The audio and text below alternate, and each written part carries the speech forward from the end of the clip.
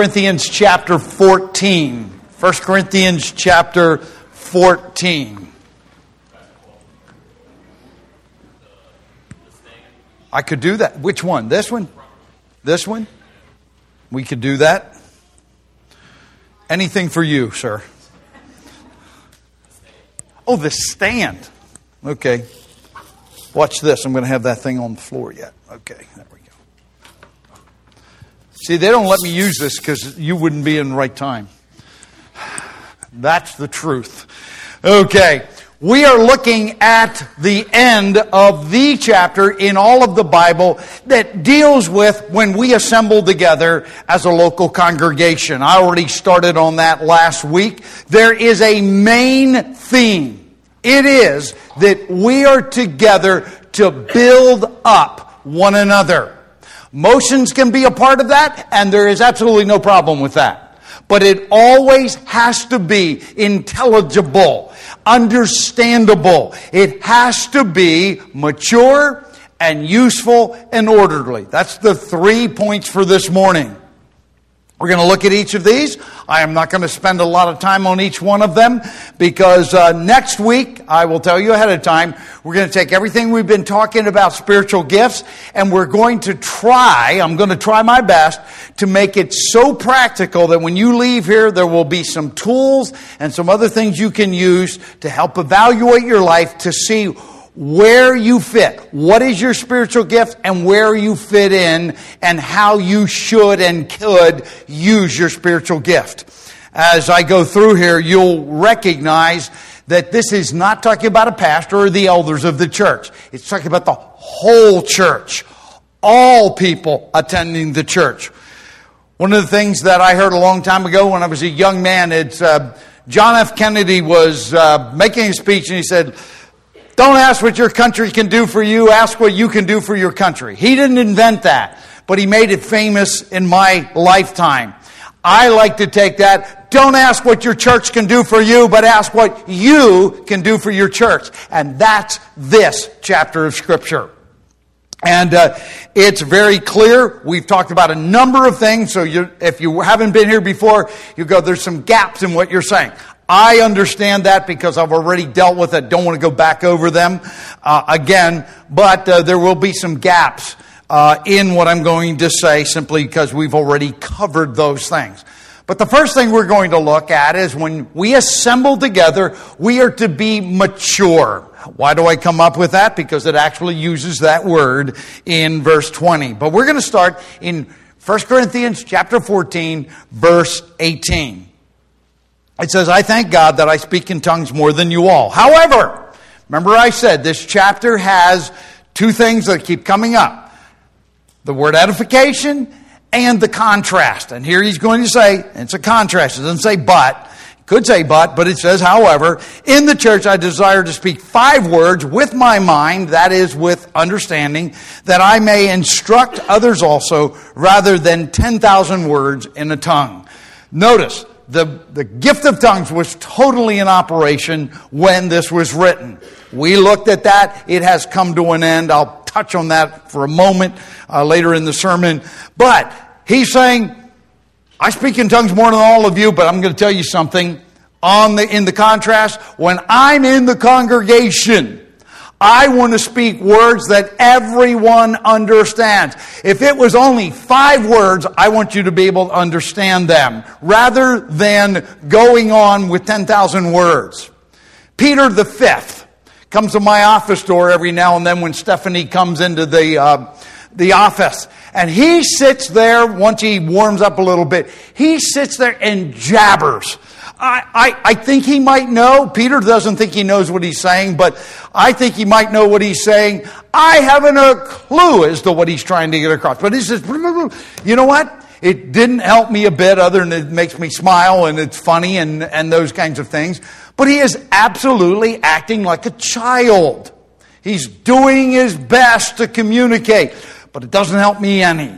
Like someone, if they stood up and started speaking in tongues, I wouldn't have a clue as to what they're saying. Otherwise, it wouldn't be in the tongue. It would be a language I know. And Paul said, when I'm in the church, I want to make sure that people understand what I'm saying. I was told a long time ago that and we would all agree that we speak so we can be understood, right? That's this.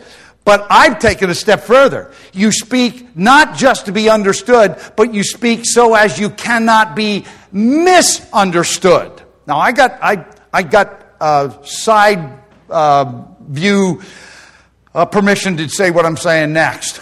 I'm married 44 years. And after 44 years, my wife and I can still talk right past each other and have no clue as what the other person is talking about. And that's in English. We both know each other. It just is that way. You know what? Happens in church. I have people walk out of here and said, I have no clue as to what you said today. That's a little frustrating because I thought I did a good job, but maybe I didn't. The whole point is this. We need to understand that if it's going to be, and the key verse in this whole chapter is, let all things be done for edification, building the other person up. But that's what we want to do. We want to make sure that whatever we do, we speak in a mature manner. Not babble like an infant or a small child, but so that other people can understand what we're saying. So that we can, and the word used here is instruct someone else, that we can teach. Verse 20, brethren, do not be children in your thinking. In other words, don't be immature, yet in evil be babes. Isn't it amazing how much time we can spend trying to figure out how to connive around something? He said, forget that. Act like a baby. Act immature in that direction. But in your thinking, and here's the word, be mature. If you're thinking mature, you're going to speak mature. That's the bottom line. The next passage that's here, I've already spoke on it before, but I'm just going to go over it very quickly. In verse 21, it says, in the law was written, by men of strange tongues, and by the lips of strangers I will speak to this people. And even so they will not listen to me, says the Lord. That is a quote from Isaiah chapter 28. Israel was being judged. The enemy was at the gate, right outside the wall. And Isaiah said, you know what? I am going to speak to you in a language you don't understand. And even so, even though you don't understand, you still don't listen to me. You're still not obedient to me. Here's the point. They were a nation under judgment. They were a Jewish nation. And God said, you won't listen, so I'm going to have people speak in a way that you don't understand. Now that's important as we go to the next part of this passage. Because indeed, Jesus had told the people when he was on earth, and you'll find that in Luke chapter 19 and also Matthew chapter 23. He said, this generation is going to be destroyed. I am going to have the whole temple, the whole city of Jerusalem is going to be torn down, the temple, that there won't be one stone on top of another stone. He said, I'm going to leave this generation desolate. That actually happened. Why? Because they had rejected Jesus Christ. And he said, I'm going to bring judgment. Utter, complete destruction. And not only did he destroy the temple and the city, but the nation went out of existence until 1947-48. You know what? When God says he's going to do something, he does it. And he had said to these people, you are unbelievers, you're Jewish and you're unbelievers, and you're under judgment. And how did he show that? By speaking in tongues. How do I know that? Because that's what this passage says. It says in verse 22, so then tongues are for a sign, not to those who believe. That is totally usually taken backwards. It's like, I'm a believer and I speak in tongues and that makes me spiritual. That is just not what the Bible teaches. It says tongues are for a sign, not to those who believe, but to unbelievers. What kind of unbelievers? The verse that he quoted says they were Jewish people who did not believe, and God said you're under a judgment. That judgment ultimately came in AD 70 when Titus, the Roman general, came in and did that devastating thing that he did to the city. He tore everything down. And the nation was dispersed, and it didn't exist as a nation anymore. So it did happen. But at this point, that hadn't happened yet. And so when tongues were being spoken, anyone that knew what the Bible said, what God had said, what Christ had said, what Isaiah had said, would know that this is a sign that you're under judgment. It's time that you get right with the Lord. Then it goes on to say, the second half of the verse, but prophecy is for a sign, not to unbelievers, but to those who believe. He said, the tongues are a sign. It says, you're a generation under judgment, repent. But prophecy is to build up the church. It's for those who are believers. I'm going to say a couple of things. You may go, whoa, I don't know if I like what you're saying, but that's okay. When we assemble together, and you're going to see that word assemble here a number of times, when we assemble together, it is not a seeker-sensitive service. It is not an evangelistic service. It is not just a worship service or just a Bible study. There are people that and they've told me this, I don't like singing. They don't sing. They stand there like a statue when we're singing. And I just have to disagree with them. Because when we gather together, it's for a number of things. You're going to see that in a moment. But it's not just a Bible study. I'm not anti-Bible study. I'm glad for Bible studies. That's not why we've gathered. That's not the only reason we've gathered. And it's not just emotional. Even though I have no problem with emotion. And it is for the building up of everyone that's there. We need to understand that. So, when we get together, it's to build us up. It's for believers. The revelation that we have is to help us, to instruct us, to strengthen us in our faith, so that we will be mature. The second thing is, when we gather together, it is to be useful. That's where I started with my introduction. Verse 23. Therefore, if the whole church should assemble, we're going to see that word assemble a number of times. It is in essence what we would call a worship service. If the whole church should assemble together and all speak in tongues, an ungifted man or an unbeliever enters, they will say you're mad. Let's start with that. The word mad, and I'm not making this up, means they're going to say you're insane, you're lunatics, you're just really crazy, literally you're out of your mind. Why? Because it would be like Peter coming up here. Peter, not Pastor Peter, Peter the fifth.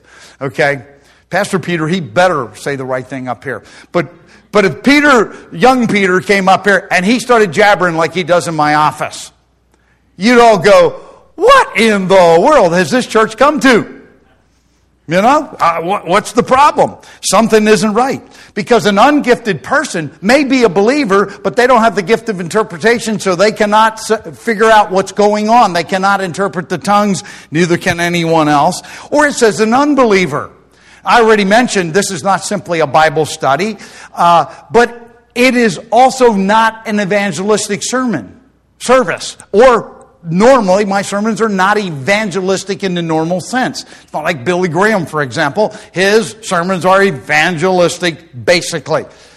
But if an unbeliever comes in, he should be under conviction by whatever is happening. Sure, without Christ, without the gospel as the center of what we do, we have a problem because we're trying to do it ourselves. When people ask me, what kind of church are you the pastor of? I just simply tell them we're a non-denominational independent church. We're Bible-based and Christ-centered. And if you want to find out about the rest of us, show up, feel free. You can see it for yourself. That's how we operate. But here it says, if this person doesn't understand the language, or they're an unbeliever, they're going to come in and say, this is ridiculous. You're crazy. You're a maniac. But verse 24, but if all prophesy and an unbeliever or an ungifted man enters, he is, now notice what happens, he is convicted by all, he is called to account by all. Notice, this is general. You are not, by the way, don't ever do this at Garden Chapel because, first of all, you drive me out of my mind and I will have to talk to you. I've never seen anybody do this, but just don't do it. Is somebody comes in, you've never seen them before, and you go up and you get right in their face and you start telling them, I saw you and you were speeding down the highway and you beat your wife or whatever it is. You know, I saw you come out of bar last week. You know what? That's not what this is talking about. It's simply this. When we gather together as an assembly, our whole countenance, our attitude, what we do, what we sing, what we preach, how we shake other people's hands and give them a hug and welcome them, all of those things should say to that person, wow, I don't have the power to do this on my own. Because they should see God working in us. They should see the salvation of Jesus Christ, and they ought to see the power of the Holy Spirit working through us and go, wow, I don't have that. That's what I need. You see, this is infectious, and it brings conviction, and it calls people to account. Why? Because they realize they cannot do it on their own. If we're living for the Lord, that's the kind of life we will have. I'm not telling you that's easy. That is really, really, really hard. But it can be done. How do I know? It says so right here. And I know God didn't lie to us. And then it goes on to say the secrets of his heart are disclosed, and he will fall on his face and worship God, declaring that God is certainly among you. You see, anyone that walks through those back doors or comes into any one of our assemblies, they should say, this is a God thing. God is among you. God is here. God is working. God is doing his thing, and you're being obedient and you're being faithful. Now, I don't know if this guy got saved or not that it's referring to, or these people. They might have, but it doesn't say that. It's just there's going to be an acknowledgement that God is doing something that is above and beyond the normal. That's what it should be. It doesn't give us any specifics right now. It's going to, but it's just simply saying this guy is going to fall on his face. He's going to recognize. He's going to worship God. What does that exactly mean? I don't know. All I know is he's giving worth to God. He's acknowledging God. He's acknowledging that God is higher than he is. And we should be the catalyst. You see, we're either a walking Bible or a walking Bible. One of the two. You can't really be neutral. You're either with him or not with him. That's what Jesus said. You're either with me or not, you're not with me. That's who we need to be. Notice again, I want to just say this one more time and then quit. It doesn't say the pastor and the elders. It doesn't say the praise team. It's the whole assembly. It's all of us. Should I be a leader in that? You better believe I should be. I should have a standard that's higher than for anybody else.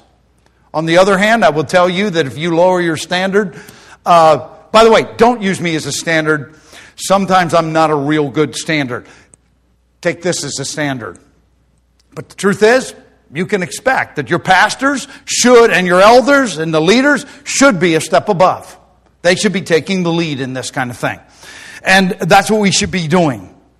So then, in verse 26, so there's now another result. If we're going to live that way, and we're going to assemble that way, and it's going to have that kind of effect on people, what do? So when you assemble, and it says that again, each one of you has a psalm. What's a psalm? Generically, it means to strike an instrument on a string on an instrument, like a guitar, for example. And it's been used that way in Scripture. It's also used as any kind of music or music accompanied by an instrument. Either way, truth of the matter is, when you come into the assembly, we would call that part of the worship service. The singing, the music, special music, praise team, a song leader, congregational singing. You know what? If you're going to sing, it's for God's glory. And you know what? If somebody comes in, doesn't know us, and they see you standing there going, okay, when's the music going to be over? You know what? That doesn't send a message that, wow, God's a great God. Yeah, it doesn't. So guess what? Everything we do has an impact, and there's no way to get around that. So it says, you know what? When you assemble and you're singing, someone has a teaching. One of the biggest things we do at church is teach. It's not the only thing. It's not an hour-long Bible study. It is a worship service. People are singing. By the way, that's part of instruction also. There somebody has a teaching. Somebody has a revelation. In this context, it would probably be somebody with a prophecy. And then it says somebody has a tongue, has an interpretation. In other words, that's the only gift that has two parts to it. If you've spoken a tongue, you had to have an interpreter. We'll get back to that in a moment. But notice, and if you mark in your Bible, or even if you don't mark in your Bible, I'm encouraging you to do something right now. Look at the end of verse 26. Let all things be done for edification, to build up and be useful in another person's life. If you come into the early service, you're most likely not going to get a handshake when you walk in the door. Joyce Logan is going to be there and she's going to give you a hug. Now I got to tell you, she wasn't there this morning and I'm missing something in the assembly this morning. Because what she does is from the heart. By the way, you can be a total stranger the first time you walk in and she gives you a hug. And she doesn't ask you if you want a hug. It's like, hey, I'm glad you're here. Guess what? That's not teaching. That's not standing up here singing special music or any of those kinds of things. You know what? It's somebody doing what God gave them to do. That's not it. Anything. When you shake somebody's hand and you say how you're doing, you better stop and listen to find out how they're doing. And if they say, I'm having a hard time, say, can I pray with you? Stop right there. Stop right there. Can I pray right now? I do that with the tractor pull guys, and it's not even an assembly. If one of them says to me, hey, I'm having a hard time, there's something wrong with me. I say, can we pray right now? Always ask them. Can we pray right now? Not a single one of them has ever stopped. Right in the middle of everybody else. Everybody else is watching. You know what? If you can do that there, you can do it here. That would make a difference. People would see that God is certainly among you. God is certainly doing things. And then it goes on. But anyway, underline, mark, do whatever you want. The key is let all things be done for edification. We're going to end this chapter by let all things be done decently and in order. For edification, decently in order. The opposite of chaos and confusion. I'll get to that in a moment. But anyway, moving forward. So, we need to recognize God's working. We need to be orderly in the church. That's how this ends. There are a lot of things that we do when we gather together. And he's going to make it clear that all of them need to be done in an orderly manner.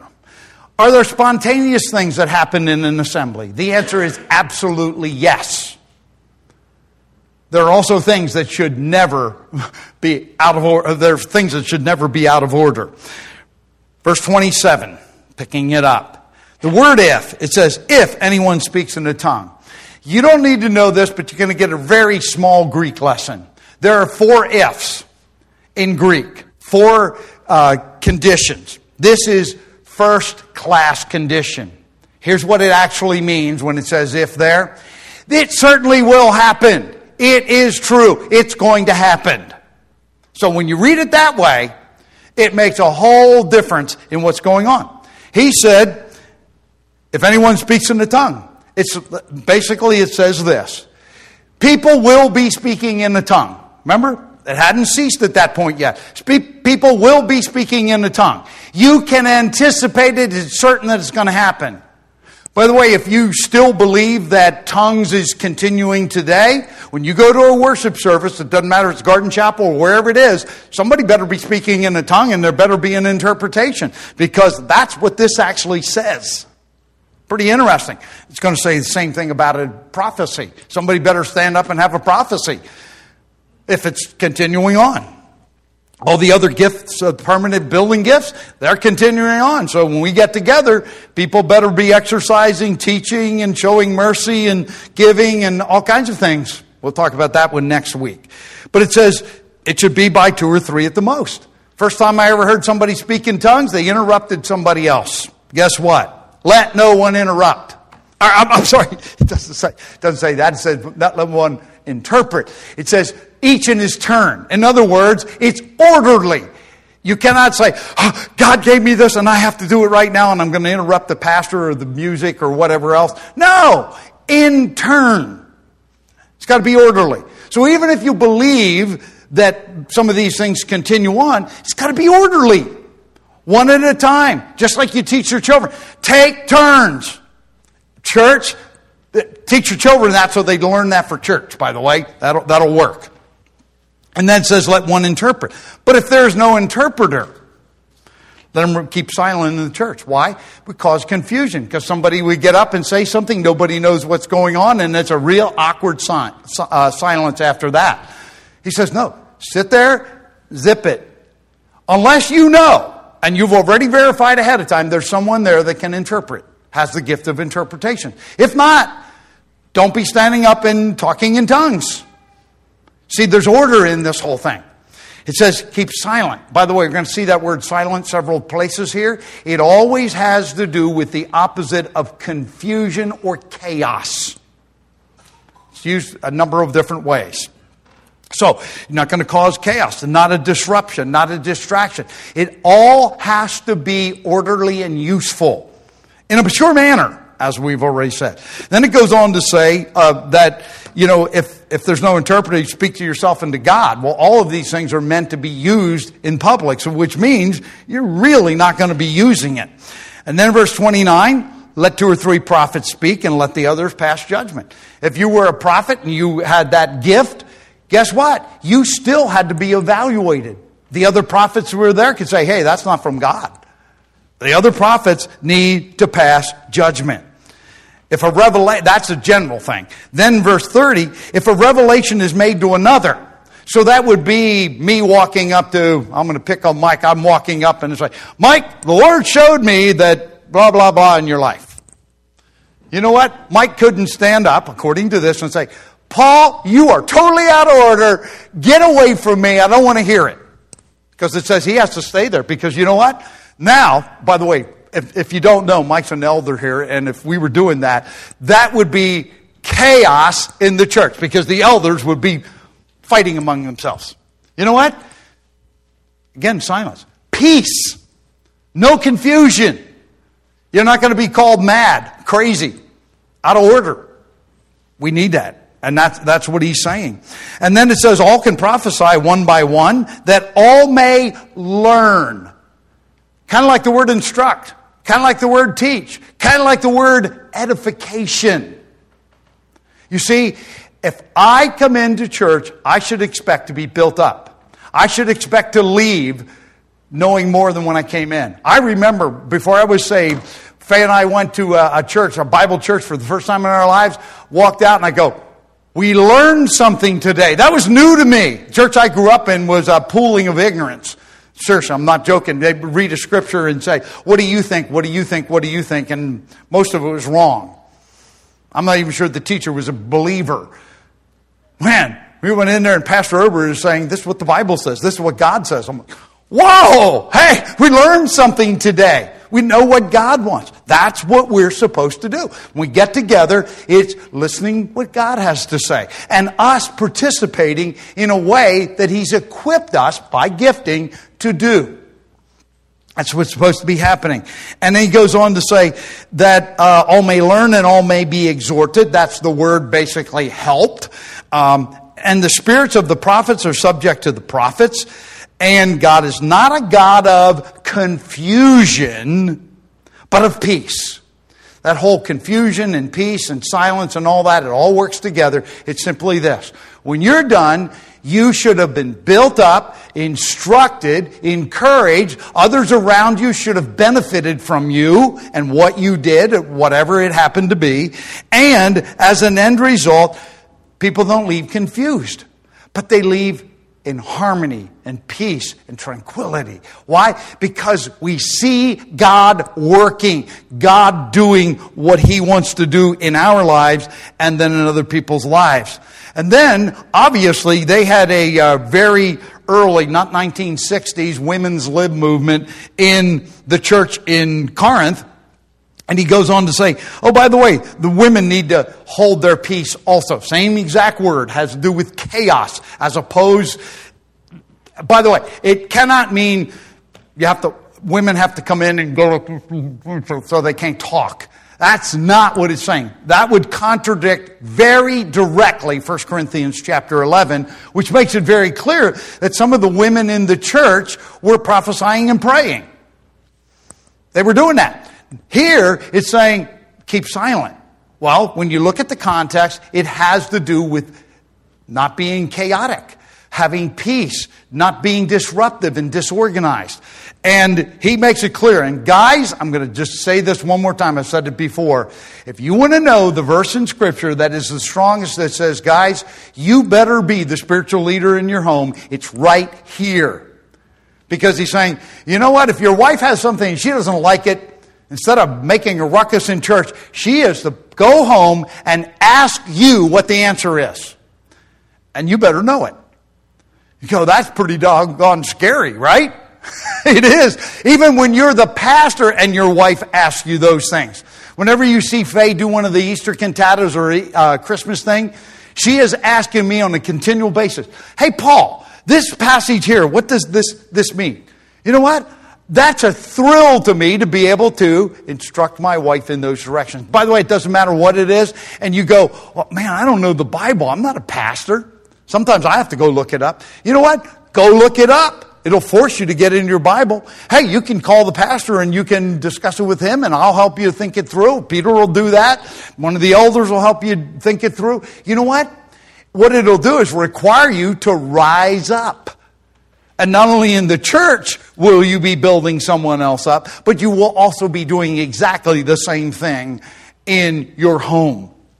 And that's the bottom line. There are a number of passages in the Bible that talk about, and it never uses this exact phrase, but excuse me, be the priest in your family, the one who represents God in your family. That's your responsibility. Oh, you have the privilege of headship. You get the responsibility of the priesthood, the spiritual leader in your family. There are no exceptions to that. And it goes on to say that even the Old Testament, the law teaches that principle. And you go, where in the world does it say that? I got to do this really quickly, but two places that I've found it. In Genesis chapter 3, verse 16, when there is the results of sin, it says that your desire shall be to your husband, which is basically the desire to control the husband, and he shall rule over you, which just simply says there's the first time that submission idea is found. And then, if you're reading through the Old Testament like many of us are, you got to Numbers chapter 30, and you've already read this. I found it very fascinating because I knew what I was going to preach on. Is if you were a single gal and you made a vow before the Lord, and then when you get married, your husband finds out about it and says, that's not a good idea. He can invalidate it. Yeah, he takes the pressure for it, but he can invalidate it. If you're married and you go off and you do something and you make a commitment of some sort and your husband hears about it, he does nothing, it stands. By the same token, even when you're single. If the husband finds out about it and then he doesn't say anything, it stands. So there's authority there. There's ableness to do things. On the other hand, if the first time he hears about it, he doesn't say, whoa, this is not a good idea. You know, he has the right to do that. So those two places, there's probably other places, but those are the only two I'm mentioning this morning. But he also, it makes it clear in Numbers 30, he has to take responsibility for whatever that was. So, it says if they desire anything, ask at home. It's improper for the woman to speak in church. And then, again, the context is chaos, disorderliness, confusion, those types of things. Verse 36. Was it from you that the word of God first went forth? Or has it come to you only? If anyone thinks he's a prophet or spiritual, let him recognize that the things which I write to you are the Lord's commandment. Guess what?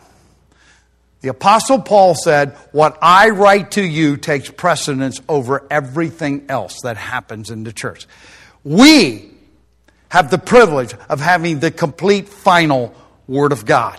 They didn't have that. That's why they needed prophecy and tongues and all those things, because they didn't have the final revelation. We do.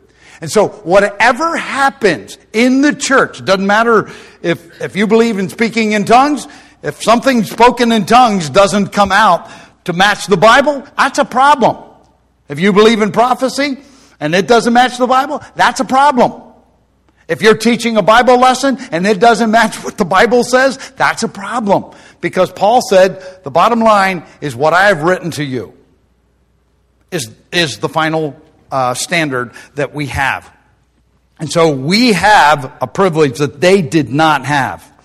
And then he says, if anyone does not recognize this, he's not recognized.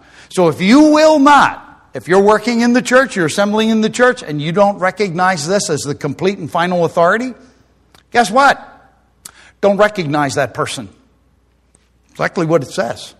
You can't get around it. This is our standard. This is our authority. Not me, not the elders, not you.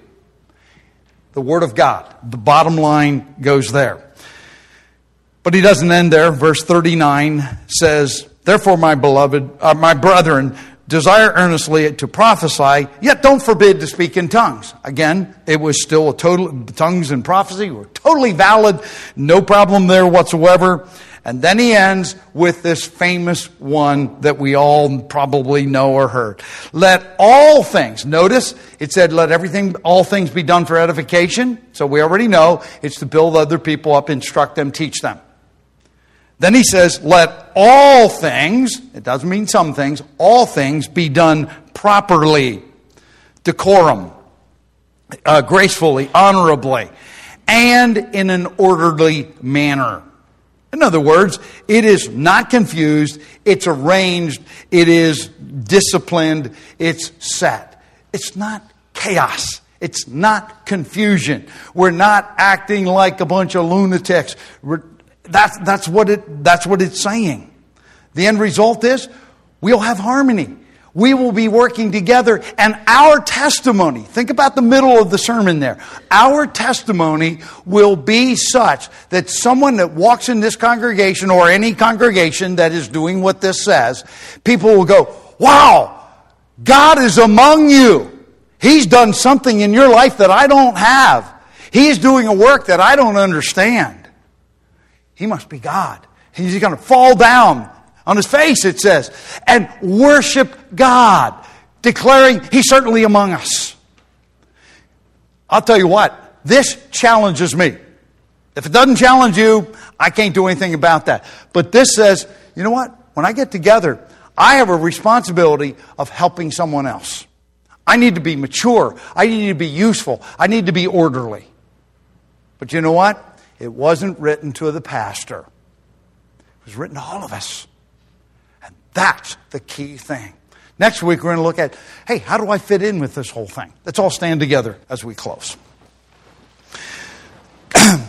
Father, thank you so much for everything you're doing. Lord, some of these things are not easy to understand, and I totally admit that. But Father, you have given us a blueprint.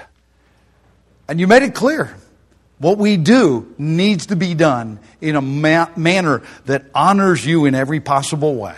One that does not just breed people who say, hey, they're a bunch of crazy people who are just doing things for the sake of doing them. No, it needs to be to build people up. We need to be a good and godly and holy example to anyone that sees us. And Lord, we need to be involved. We need to be using what you have given us for the good of other people. Lord, I pray that that would be our desire at all times in every situation. Thank you so much, Lord. In Jesus' name, amen. God bless. Go with God and be useful in someone else's life. By the way, guys and ladies, if you want to help, we can use you downstairs immediately. I'm encouraging you not to talk to your friends. Just go right down